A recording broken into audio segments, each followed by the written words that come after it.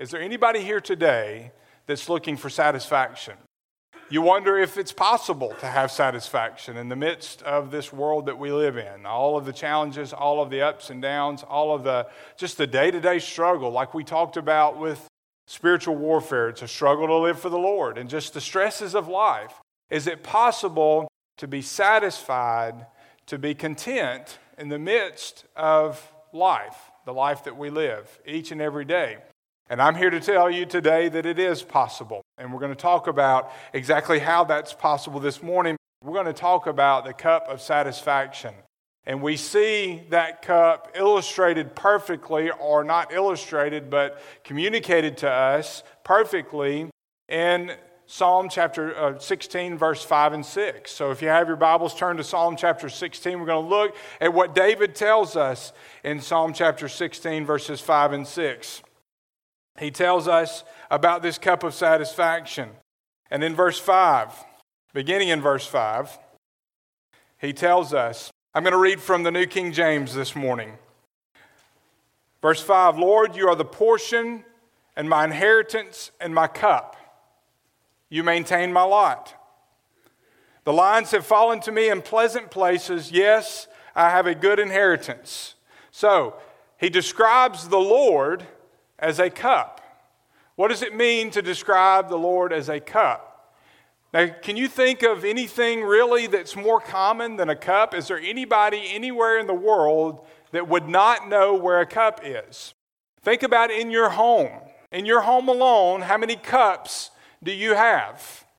Well, I actually counted the number of coffee cups that I have. I'm the only coffee drinker in my house, except when I let Timmy drink coffee, but we have to space that out. But nobody else drinks coffee in my house on a regular basis. I have 23 coffee cups in my house. I like coffee cups. When we go on a trip, everybody buys their souvenir. Mine is usually a coffee cup. I like coffee cups. And there are certain ones that I like more than others. I brought my two favorites this morning so that you could see. One of them is my UAB cup because that's my alma mater. That's where I graduated, my undergrad. The other is the most recent Disney cup that I bought when we went to Disney World last year. But they're good cups. A good cup has to have the right size handle, right? If it's too small, you're trying to fold your fingers in there. But, these are just right. I like them. They're just the right size.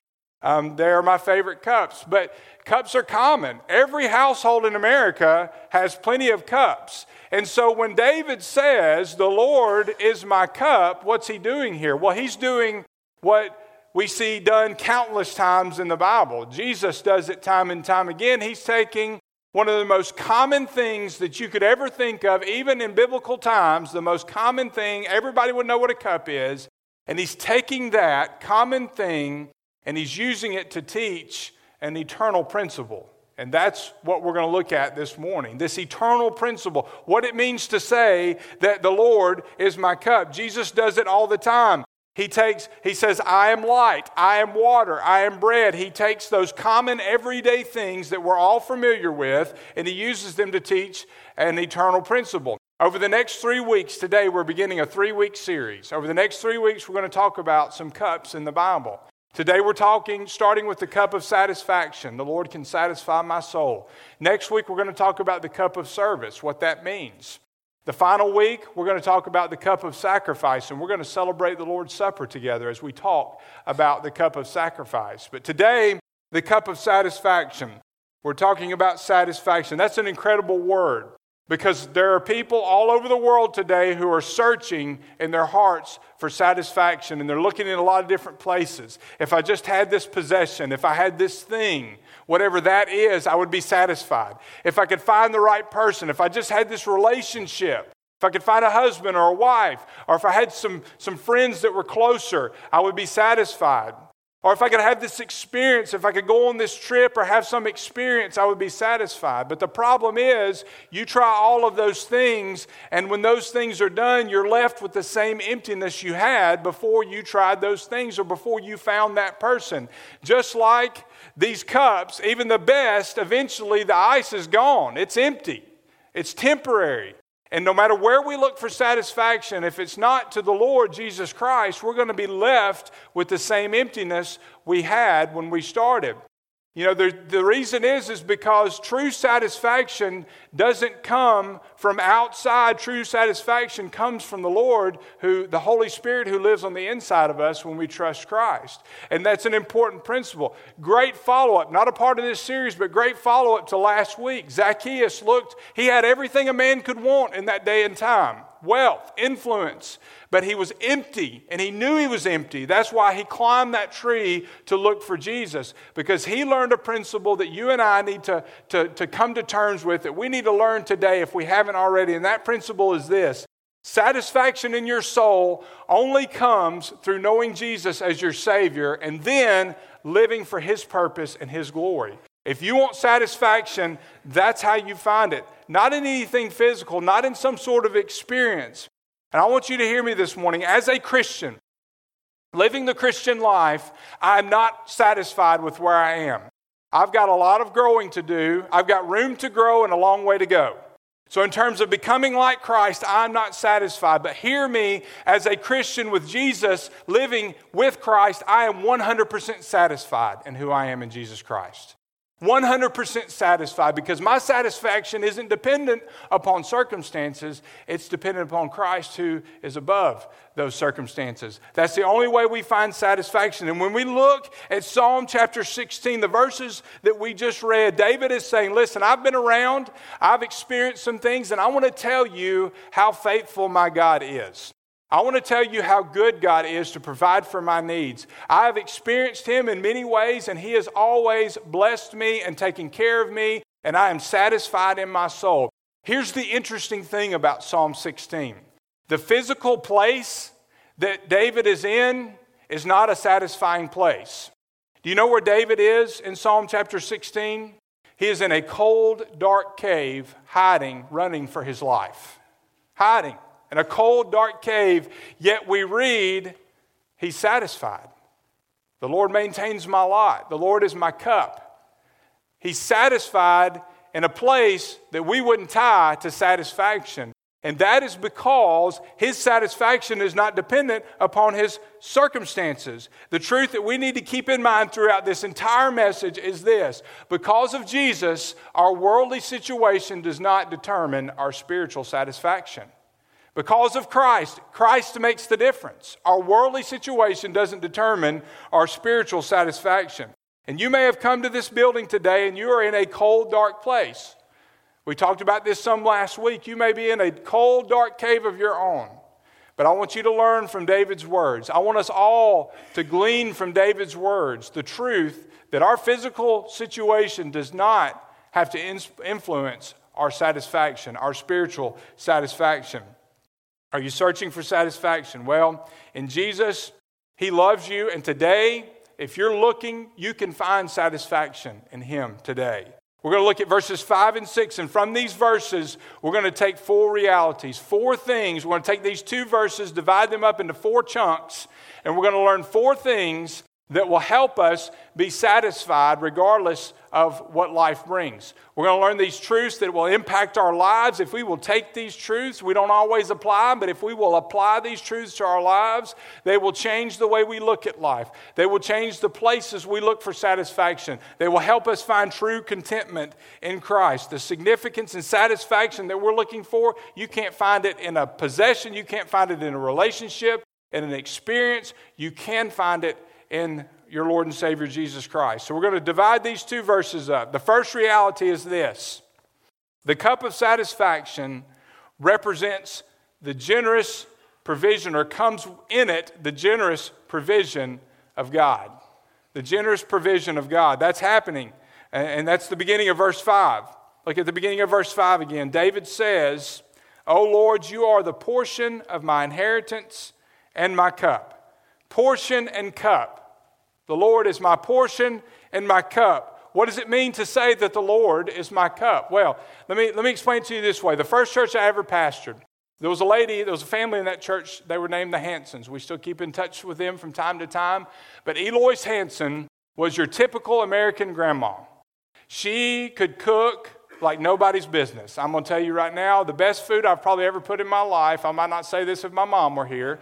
But the best food, and listen, Mandy would agree, the kids that remember them would agree, she was just the best cook. The food, you went to her house, you were going to get a good meal. And here's the thing, my grandmother was the same way. When you would eat at her house, you would eat for a little while, and she would come around with whatever seconds she had and ask you if you wanted more. Before you could say no, she would plop down whatever serving that was on your plate. You didn't have a choice. Your plate was always full. And being in the South, your tea glass, sweet tea, your tea glass was always overflowing. If you got low, she'd come around and she'd fill it up. So eating dinner at the Hansons, your plate was always full and your cup was always full. That's the analogy here. David is drawing on the king's feast. Now, David's not a king yet. He's running from the king, King Saul, and he's in a cold, dark cave, but he has served in the castle, and he served with the king. He knows what a king's feast is. And a king's feast, your plate was always full, your cup was always full. If you were invited to a king's feast as the guest of honor, you would be seated in the seat of honor.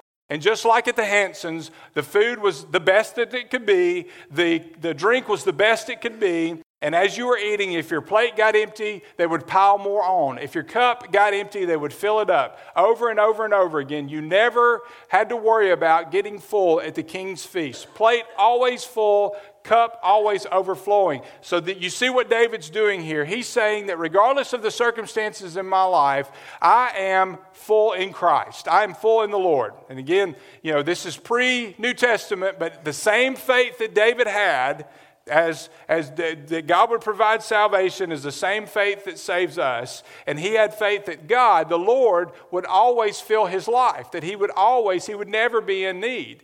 And what we're talking about here, in taking the king's feast and comparing it, what we're talking about, David is saying, and for all believers, for us today, this is a metaphor. It's a metaphor for life. Life is full and satisfied in the Lord. He keeps piling it on. Our cups overflow. He keeps blessing. He keeps providing. Life is full and satisfied in the Lord. Think about our past. We have been free from sin. Jesus' death, his blood shed on the cross, his burial, his resurrection, we're free. Our present, he provides for our needs. We have meaning and purpose in life as we're on mission for him. He provides for our need in his time and in his way, but he provides for our needs in a way that only he can. Our future, we're talking about a king's feast. All of us who have trusted in Christ, we have a feast. Revelation talks about the marriage supper of the Lamb. We have a feast waiting for us. And you talk about a full plate and a full cup. Nothing on earth compares to the fullness and the eternality of the King's feast in heaven, the marriage supper of the Lamb. One day we'll all experience that. All of this, past, present, and future, we have everything that we need in Christ. Our cups overflow. We are in need of nothing. The emptiness is gone. That's what David's saying. He's saying, the Lord is my cup. The emptiness is gone. Doesn't matter where I'm at. The Lord fills me up. Daily, he is my portion and my cup. My cup overflows. And this is important. The reason David could say, I'm satisfied, the reason is because, don't miss this step, the reason is because not only is the Lord his satisfaction, the Lord is also his salvation. And it's something we need to learn. The cup of satisfaction only comes if the Lord is your salvation, if you've taken a drink from the cup of salvation. Some of you here today are searching for satisfaction and you can't find it because you haven't taken a drink of the cup of salvation. You have to have salvation before you can find true satisfaction, because true satisfaction only comes in a relationship with Jesus Christ. David knew that. He knew that salvation, he said, the Lord is my cup. He had testified. We look at that word my, we see it twice. It's not the Lord is a cup. It's not the Lord is the cup. The Lord is my cup. It's not about religion. It's about relationship. David had a relationship with the Lord. And because of that relationship, a real relationship with God, he tastes the cup of salvation. Psalm 116 verse 13, I will take the cup of salvation, he says, and call upon the name of the Lord. It's a choice. We have to make a choice to accept Christ. But here's the good news. Jesus drank the bitter cup of your sins on the cross so that we could take the blessed cup of salvation, His salvation. We have to choose to accept, but we have that choice because of what Jesus did on the cross, what He did for us. God's salvation for us when we were sinners, when we were totally lost. We could not do it ourselves. We could not save ourselves. We could not rescue ourselves from sin. So Jesus became man, the perfect man, God. He was fully God, fully man. He suffered. He died on the cross. He was buried, but He was raised from the dead. And for all who put their faith and trust in Him, they can taste the cup of salvation. And once you've tasted the cup of salvation, you can taste the cup of satisfaction. Now, I want to put it this way. These two cups, we're going to put two cups together, all right? Psalm 16 is not the most common psalm in the Bible. If I were to ask you what's the most common psalm in the Bible, what would you say? 23rd Psalm. If you've ever been to a funeral, it's been quoted. You've heard it quoted. And while you look at the 23rd Psalm, verse 4, verses 4 and 5 are probably the most common verses. Verse 4 says, even when I go through the darkest valley or the valley of the shadow of death, I fear no danger, for you are with me. Your rod and your staff, they comfort me. Now, we quote this at funerals. It's really talking about dark valleys of life, right? Difficult times where David is right now. But it certainly applies to death because there is no greater, darker valley than the valley of death, right? And as a believer, you go through the shadow of death. But in verse 4, we're talking about deep, dark valleys in life. We're talking about death. But then look at verse 5. You prepare a table before me. Sound familiar? A table before me in the presence of my enemies. You anoint my head with oil, and my what? My cup overflows. We've heard that before from the same person. The idea is the same here. What we're getting here, this table, is what we just talked about. It's the King's feast, the marriage supper of the Lamb. That's what we have as believers, even in the presence of our enemies. God prepares a table. We are secure in His salvation.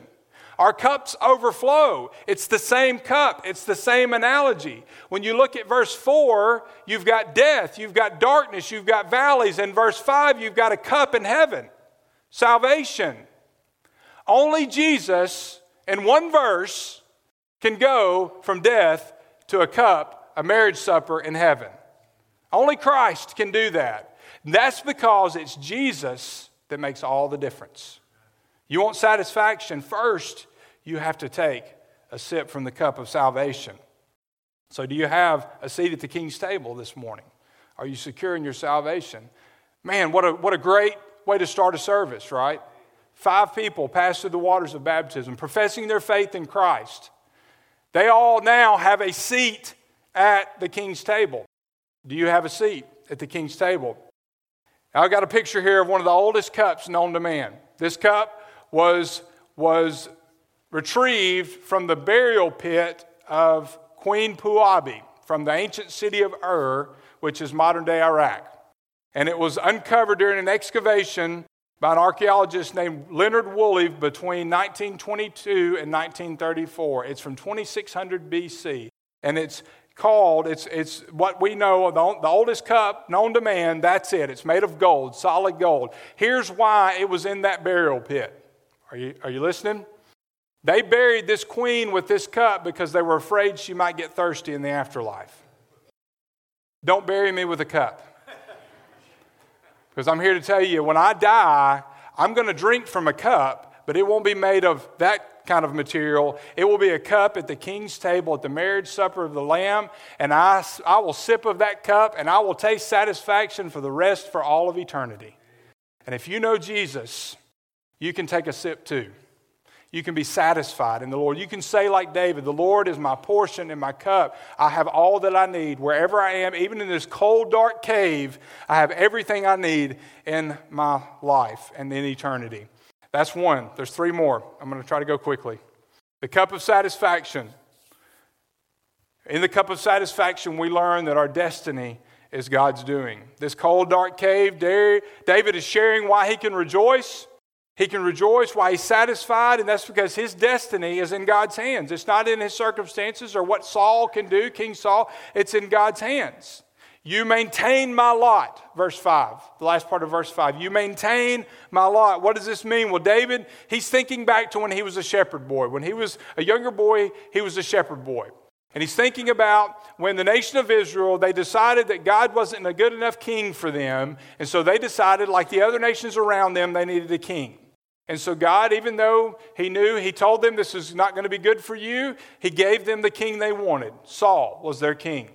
But even though he gave them what they wanted, God was going to have a king of his choosing. So the prophet Samuel, God sends him to David's house. All of David's big husky brothers, muscular brothers line up. Samuel looks at all of them. God says, these aren't the guys. And so Samuel looks at David's dad and says, is there anybody else? And David's dad's like, yeah, there's this little scrawny teenager tending sheep. That's my son, but surely that can't be it. I'm paraphrasing, of course, but that's the idea. And so Samuel says, no, bring him to me. Because verse we always quote, God looks at the heart. Man looks at the outward appearance, but God looks at the heart. And he knew David's heart, a man after God's own heart.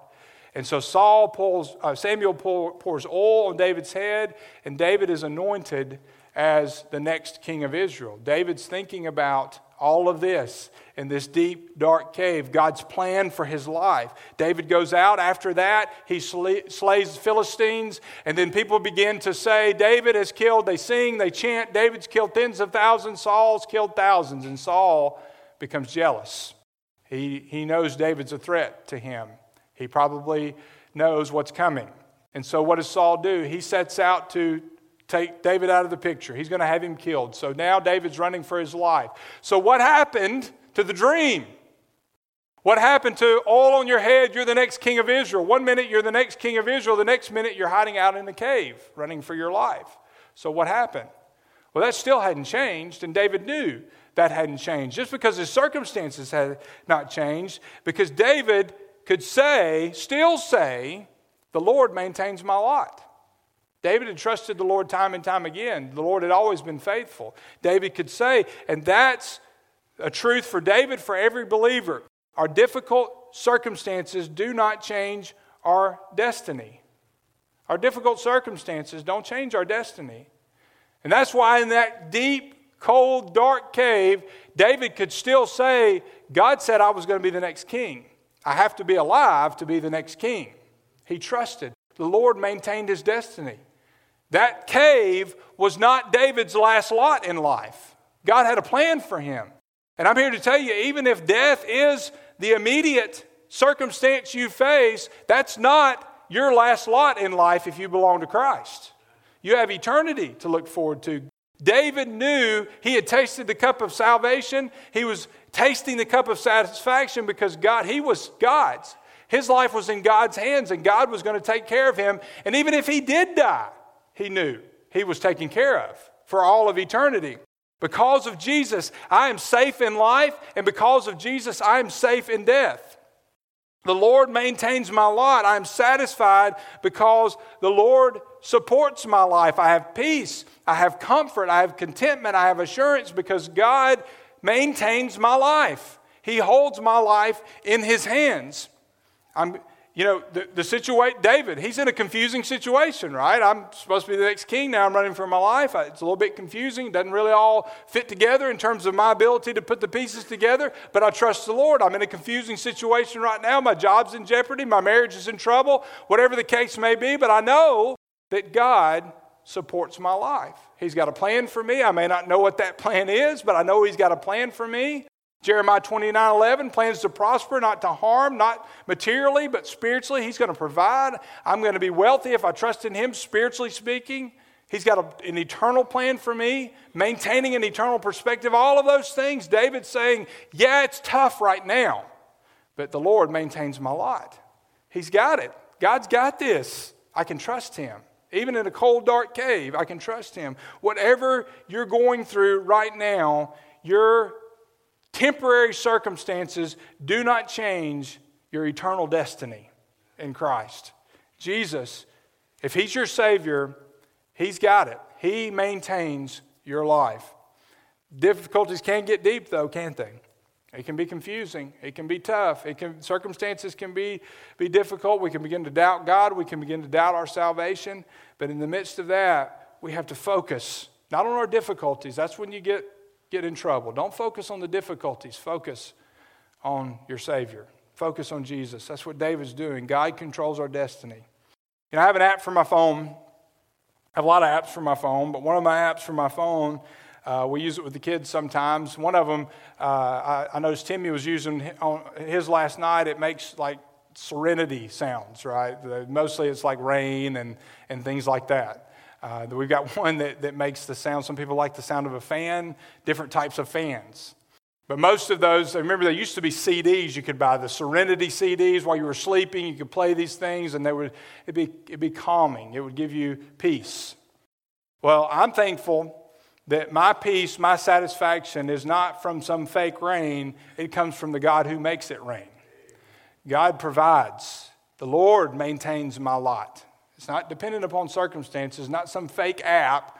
And listen, that's great. It's nice if you like that sort of thing. But my peace is not dependent upon temporary circumstances. My temporary circumstances do not determine my eternal destiny. Number 3, look at verse 6. 2 more. The cup of satisfaction. Within it comes the truth that believers, the reality that believers dwell in a spiritual, pleasant place. Spiritual's key. Not physical always, but spiritual. Verse 6, David says, the lines to me have fallen in pleasant places. Let me tell you what he's talking about here. He's going back to Joshua chapters 13 through 17. When the nation of Israel finally entered the promised land, here's what God did. He gave each Israelite a portion of land, a section of land, a chunk of land, except for the Levites, their portion was in the temple. And so imagine, put yourself in those shoes for a moment. You're one of the Israelites. You've been waiting. Your family's been waiting for the promised land for years and years and years. You finally get there. God gives you your portion. You're standing in your portion, however big it is, and you can say, imagine the joy. I am exactly where I'm supposed to be. I'm inside of God's lines. I'm inside of His will. That's what David's talking about. For you and me, as believers, there is satisfaction, hear me, satisfaction inside of God's lines. Not outside of God's lines, but inside of His lines. So what are His lines? His lines are this word, His will as it's found in His word. So if you want satisfaction in life, you have to know Christ, salvation, but then there's more to it than that. Yeah, you can know Jesus and still not be satisfied, because if you are living outside of God's boundary lines for your life, outside of His will as it's shown to you in His Word, then you're not going to have satisfaction. You're going to be discontent. You're going to be upset. You're going to experience pain and grief and suffering.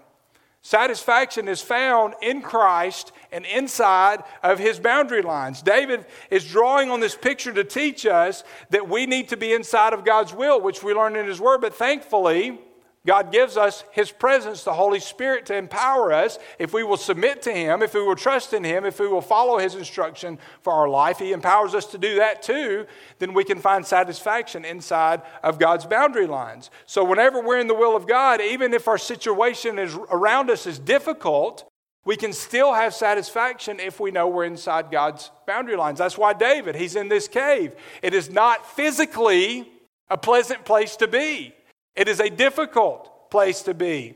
But David has satisfaction. He has pleasantness in his soul, joy in his soul, because even though his physical circumstances aren't good, he knows he's inside God's boundary lines.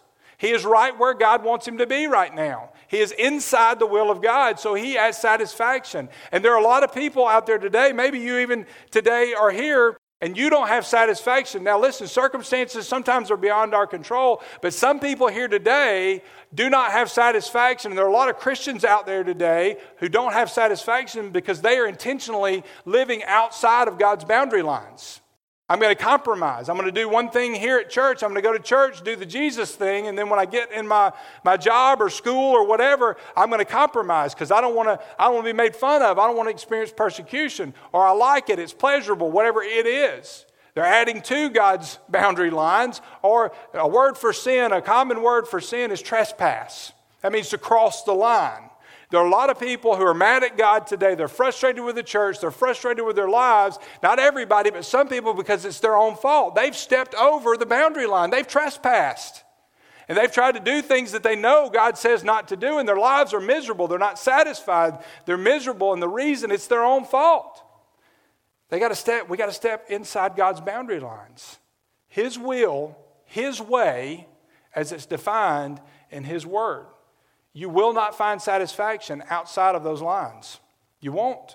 You'll find misery, heartache. Some of you have. Some of you know what I'm talking about. Hey, I've been there. I'm going to tell you right now, I've lived outside the boundary lines. I don't want to be outside the boundary lines anymore. I've experienced the heartache that comes with that.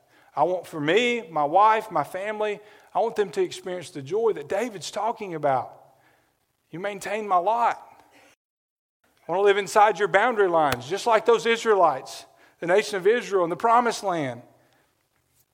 If you're outside of the boundary lines this morning, it's not all bad news because there's grace. Aren't you glad that, and listen, I just told you, I've been there before. Aren't you glad that when we make a mistake or we live for a while outside the boundary lines, if we come to Jesus with repentance, I'm turning from my sin, I'm turning to you. That's what repentance is. I'm truly sorry for my sins. I don't want to live outside your boundary lines anymore. Will you forgive me? Will you accept my forgiveness? Aren't you thankful that Jesus in grace and mercy will take you and place you right back inside His boundary lines if you're willing to repent? That's grace.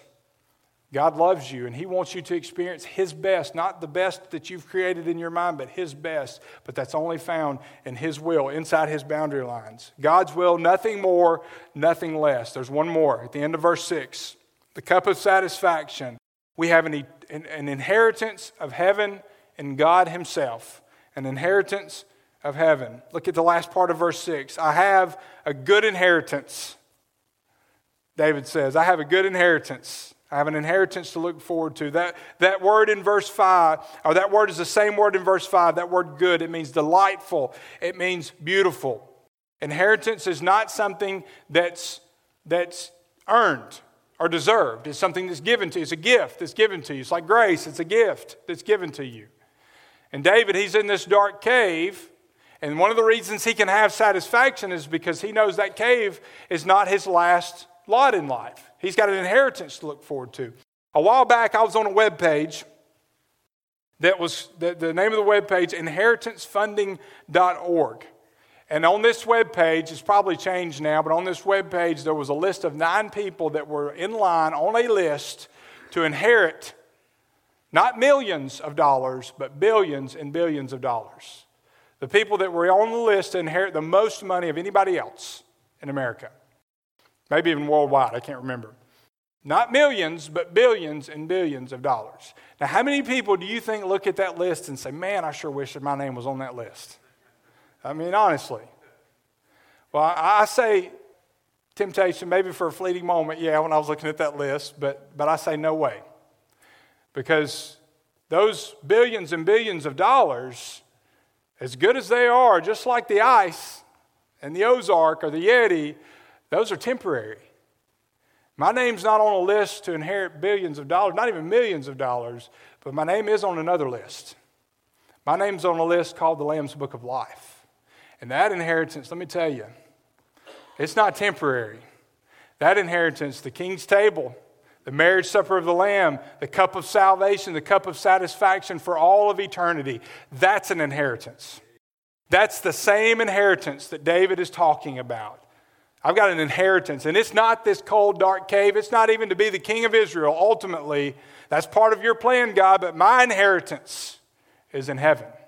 My inheritance is in Christ, the riches of His glory that He so freely shares with His children. Perfection in heaven. No more sin, no more suffering, no more pain. Only Jesus, His presence, His glory for all of eternity. Spiritually, if you're in Christ today, I don't care how much paper you've got in the bank, today, if you are in Christ, you are not a poor person. And let me read for you Ephesians 3:8. Paul says, to me, the very least of all saints, this grace was given to preach to the Gentiles. He's the least, but the unfathomable, to preach to the Gentiles, what he's already experienced, the unfathomable riches of Christ.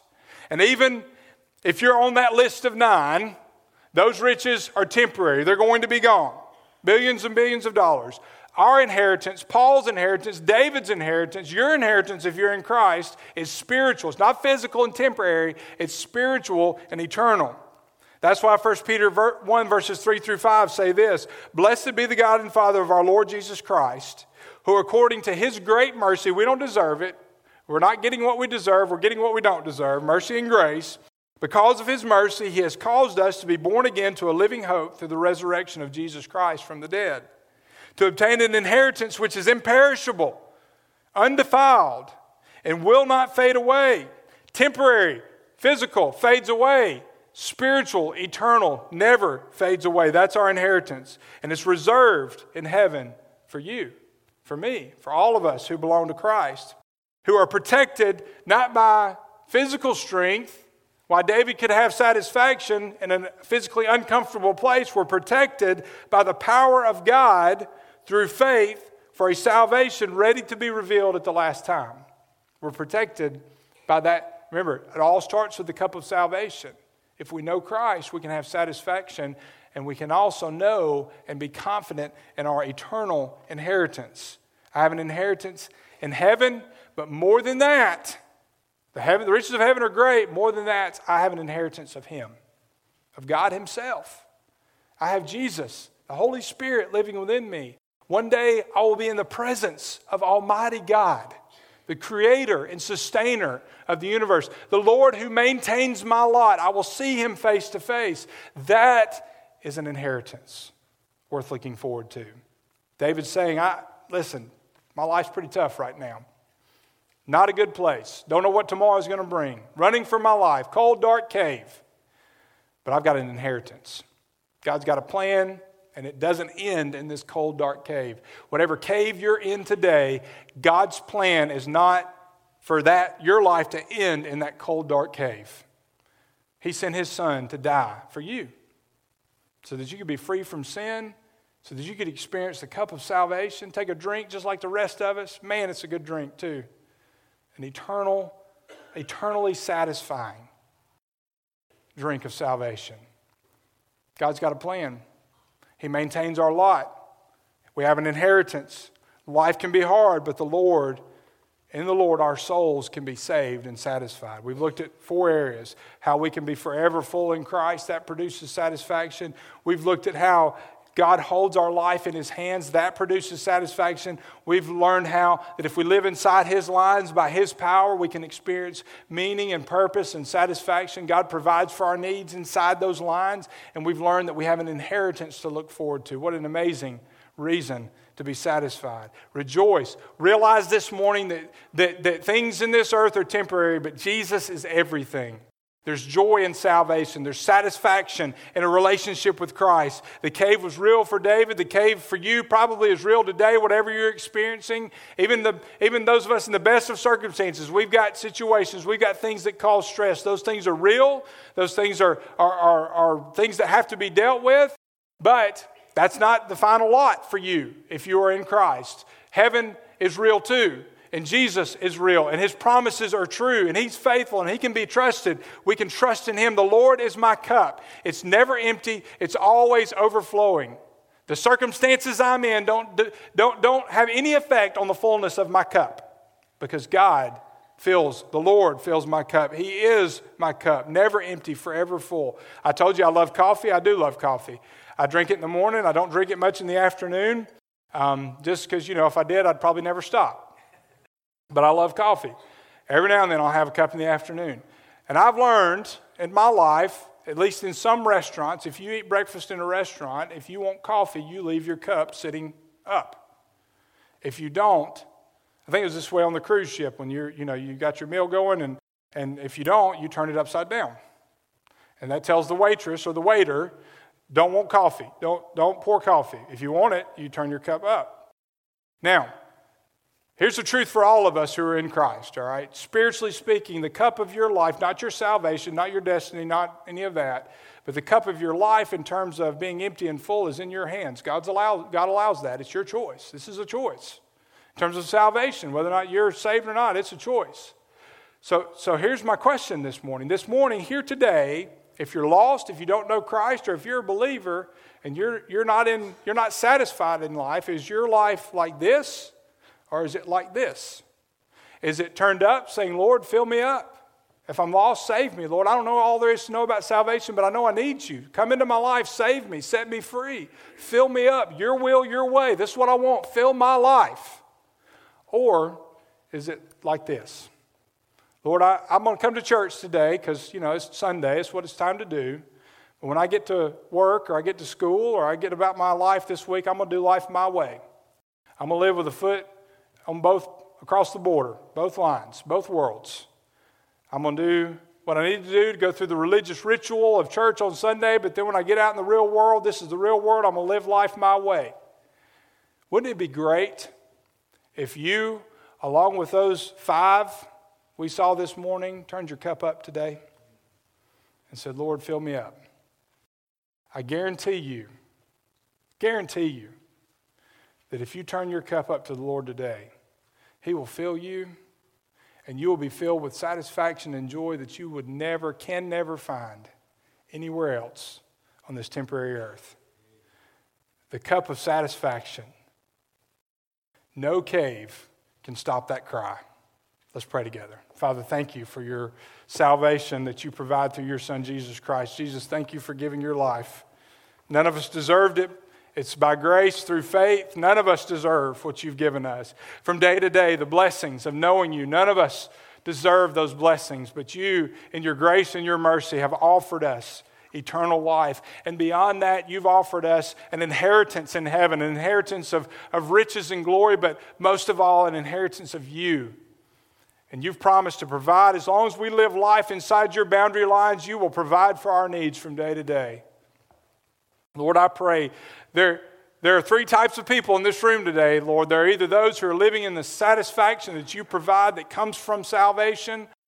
There are those who haven't experienced salvation. They're not satisfied in their lives and they don't know how to find it. Or there are those who know you, but they're trying to live life outside your boundary lines and they are not satisfied. They're not trusting you from day to day. Maybe even the circumstances, it wasn't their own doing. They didn't intentionally step outside your boundary lines, but they're not trusting you in the midst of the circumstances they're facing. And Lord, we know they're hard and they're difficult. And it's hard to trust you, but we have to. Because just like David, in those circumstances, if we will live in your boundary lines, if we will trust you, if we will submit to you, we can find satisfaction in you. Lord, I pray that wherever we are in this room, that we would continue to trust you. If we are satisfied, we would keep drawing on that. If there are people here today who don't know you, salvation is only found through you, Jesus. Your death, your burial, your resurrection, and my willingness to accept that gift of salvation, to recognize my need for forgiveness and to ask you to come into my life, to take over, to forgive me of my sins. For those who are having difficulty in living in the boundaries, trusting you, Lord, I pray that this time of commitment would be a time of rededication for them. That we would commit anew to live for you, to trust in you by your power and your strength, to live in your will, your way. Lord, whatever it is that you're calling us to do, I pray that we would respond in a way that pleases you. For it's in Jesus' name we pray. Amen. Would you stand for our time of commitment?